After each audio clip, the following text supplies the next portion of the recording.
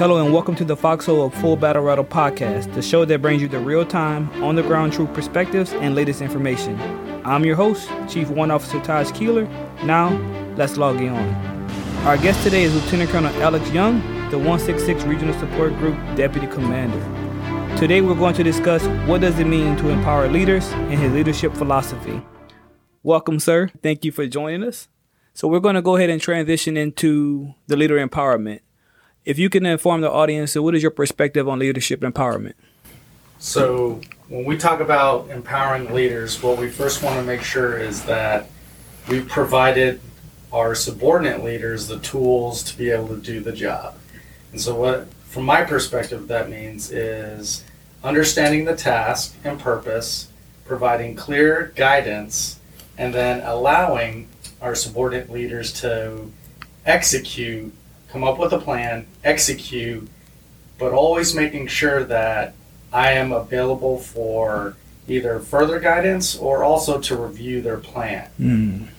So I just want to make sure I'm not letting them go to do whatever they need to do, but again, it is my responsibility for the final execution of it, but I don't want to have to micromanage every step of the way. Makes sense, sir. So would you say that it's actually a two-way street? There are requirements from the soldier to engage, ask those questions, and most importantly, ask those questions that somebody else in the room definitely wants to know. How do we tackle that in regards to allowing leaders to feel comfortable to open up to be able to ask those questions? So again, we go back to us as leaders. We've been in those shoes to begin with. So we know what kind of questions the subordinate might not know to ask because we've been there. So again, as the leader, I can prompt them to ask the questions.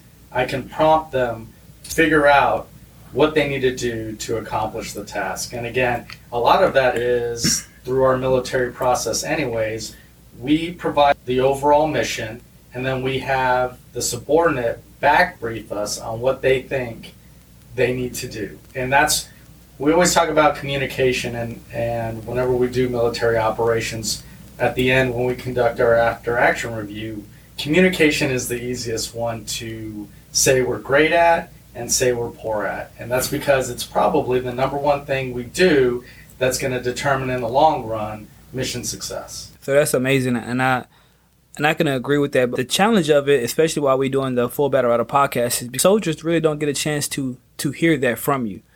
They don't get a chance to hear that, hey, if I have a question, it'll get answered, that you won't be judged based off that question in order to provide the best product for the soldiers, better the mission. So this is awesome. So listening to you, sir, it's like you have a vast amount of experience. Could you tell us a little bit about your military experience? Yeah, so, I mean, it really starts off that I'm an Army brat. I was born and raised in the Army tradition, and, you know, I'd like to say my biggest idol is my dad, and he's Colonel Retired Young, and I got to experience how he was as a leader and then have him mentored me. So after high school, I went to West Point and I graduated in 2001 as an armor officer. And one of the reasons I went that route is I love tanks, but my dad is also an armor officer, and I wanted to be a part of that heritage.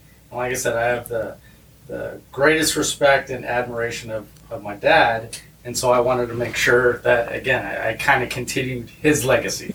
So then after West Point, I was stationed at Fort Hood, Texas with the 1st Battalion, 8th Cavalry Regiment, and I was a tank platoon leader. I did that for 13 months, and I was able to begin developing my own leadership style.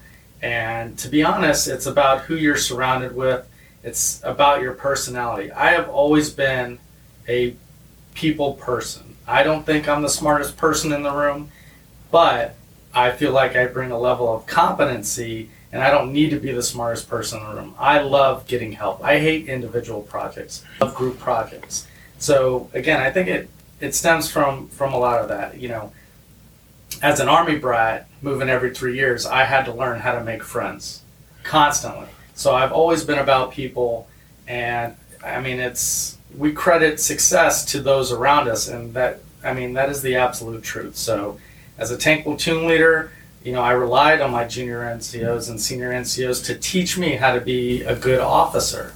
And I had a fantastic platoon sergeant that I could communicate with, and I didn't feel like we had this officer NCO tension that a lot of times, even when people in the Army joke, there's a defined line of responsibility, and sometimes that can create tension. So me having that great relationship with my platoon sergeant really started that. And then my second job is I was very fortunate to be the task force scout platoon leader following my tank platoon. And there's only one scout platoon in the battalion. And I got that opportunity. And it couldn't be, more humbling of an experience to now transition to something where my boss is the battalion commander. As a first lieutenant, it's very intimidating. But at the same time, it's a challenge because you are responsible now for the entire battalion's reconnaissance strategy. So, again, I was very fortunate. And then, this is a small world. Going back to being an Army brat, when I was 14, I was living in Germany, and I did summer hire, and I worked for this E5. Well, 8 years later, that E5 was my E7 platoon sergeant. Wow, what a small world. What a small world. So again, it's about building relationships. And I was, this little snot-nosed 14-year-old kid that this E5 had to deal with. And, it's a relationship I have with him to this day. I mean, we're a family. That's the greatest thing about the Army is you build these relationships that don't just end when we take off the uniform. So after that, I deployed to Iraq in 2004 as the Task Force Scout Platoon leader.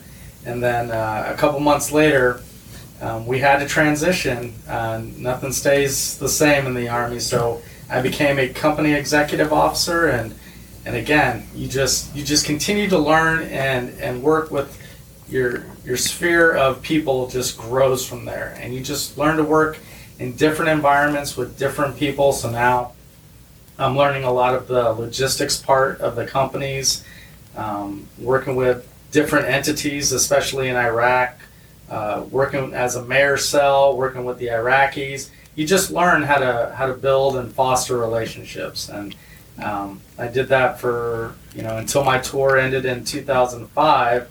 And then I got to become a tank company commander with 281 Armor, OSUT. So we transitioned to, in my career, one of those jobs that I've been very fortunate to have is to be around and mentor young soldiers. And, the drill sergeants are the top 10% of the NCO Corps. And so, again, I get to evolve my leadership on their experience and their input, but also to hopefully influence them from the officer's perspective and hopefully just teach and mentor. So now I only had an XO. I didn't have any platoon leaders. So now my focus was mentoring senior NCOs from the officer's perspective. And we're very close. You get to talk about things that maybe, people don't want to talk about at your level because senior NCOs, E7s are talking to first sergeants and their platoon leader. They may not interact with the company commander as much. So now they have a company commander, a captain, that can talk to E6s and E7s every day because you're executing the mission and you're responsible for 220 new people that are trying to become soldiers. And you get to, again, it's just a back and forth dialogue and maintaining communication. And like I said, I love people and you surround people that you love to work with too. And that's a big part of it is as you continue to progress in your career, you can pull people with you that or have faith in and understand what you're trying to do and want to be a part of it and be positive. There's no reason why we have to be negative about things. We're not in, like for instance for us, we are not right now in combat. We don't have that as a stressor, so we have opportunities to just continue to be positive and learn. We're in a learning environment. We're not a zero-sum, it's okay to make mistakes. You just have to, as long as it's not immoral, unethical, or unlawful, do something, take a risk in training that that you're not afraid of making mistakes, and that's all. And we can learn and then move on. All right. So and now I'm here as the DCO. I mean, I've had other jobs. Company command for an officer is one of the pinnacles, and then I have yet to do battalion command. So I'm looking forward for that opportunity. But being the second in command is one of those jobs where, I put myself in a position where I want the commander to look good, but I don't want him to do anything, because I want him to spend as much time walking around talking to soldiers and not worry about the staff, not worry about our products. He can lead and focus on leading and let me do all the behind the scenes work. So that's where we're at. So that makes perfect sense. And then even thinking about the yearly training brief we just done and everything you said, so as we close up with the message, and we was in these briefings for the last 3 to 4 days, long hours. So what message would you like for soldiers to know about FY23 that you want them to really know and take ownership of? So we've created a big plate for us. It's a lot, and we do that because we don't want soldiers sitting around the battle assembly hall doing nothing. That doesn't benefit anybody. And, especially at the brigade level, it can be challenging at times for junior soldiers and officers to get kind of left behind and not doing tasks, because at the brigade level, you're mostly captains, majors, senior NCOs focused on taking care of the work products that we need to do to make the brigade successful. And it can be a challenge to make sure that those junior NCOs, soldiers, and officers are engaged and they want to continue their career, because it may not happen. So for this year, we have a lot of training planned, and that's the way it should be. We should show up and collect our rucksacks, our Kevlars, and go out to the training environment and just work on individual, collective, and those tasks to make us better, because we know what we need to do, and it's our job at the brigade level to make sure that the staff is integrated and the training replicates all of our tasks that we want to accomplish. So it's a big responsibility. It's a lot of things to do, but nobody wants to be sitting around. Nobody will be sitting around and be bored. I can tell you that. Yes, sir, and that's actually really exciting. So you've been a few months into your deputy command tenure. So once your tenure is over, what do you want your legacy to be at 166 Regional Support Group? What do you want to leave it as? What do you want soldiers, so that if somebody mentioned your name, what do you want them to remember? Well, first and foremost, competency. Competency builds confidence, and confidence builds trust. And I'm hoping that when soldiers can continue their career, even past the 166, that if they ever see me out in another unit, that they'll be wanting to join that unit. It's like, I remember Colonel Jung, and one, that I respected them as individuals, I respected them as a soldier, and that they want to be a part of what I created here, because hopefully at the end of the day, we're a successful unit. And you hear people talk about leaving the unit better than when you got there, and it just is absolutely true. So I want to foster a positive environment. I want to make sure that soldiers are taken care of. I want to make sure training is realistic and there's no wasted time, and everybody wants to continue their career. That's what I hope. Yes, sir. Well, I'm in the foxhole with you, and I really want to take this time out to tell you I appreciate you for stopping by, sharing your knowledge, your background, because honestly, during the BA weekend, most soldiers will never get a chance to sit down with you for this long a period, even to get to know your military history, about your dad, the legacy, continuing to build. But most importantly, we're grateful that you just took the time out just to spend time with us, and it means more than that you could ever know. So thank you, sir. Well, thank you. That's why I volunteered for this, because I love talking about the Army. I love talking about this.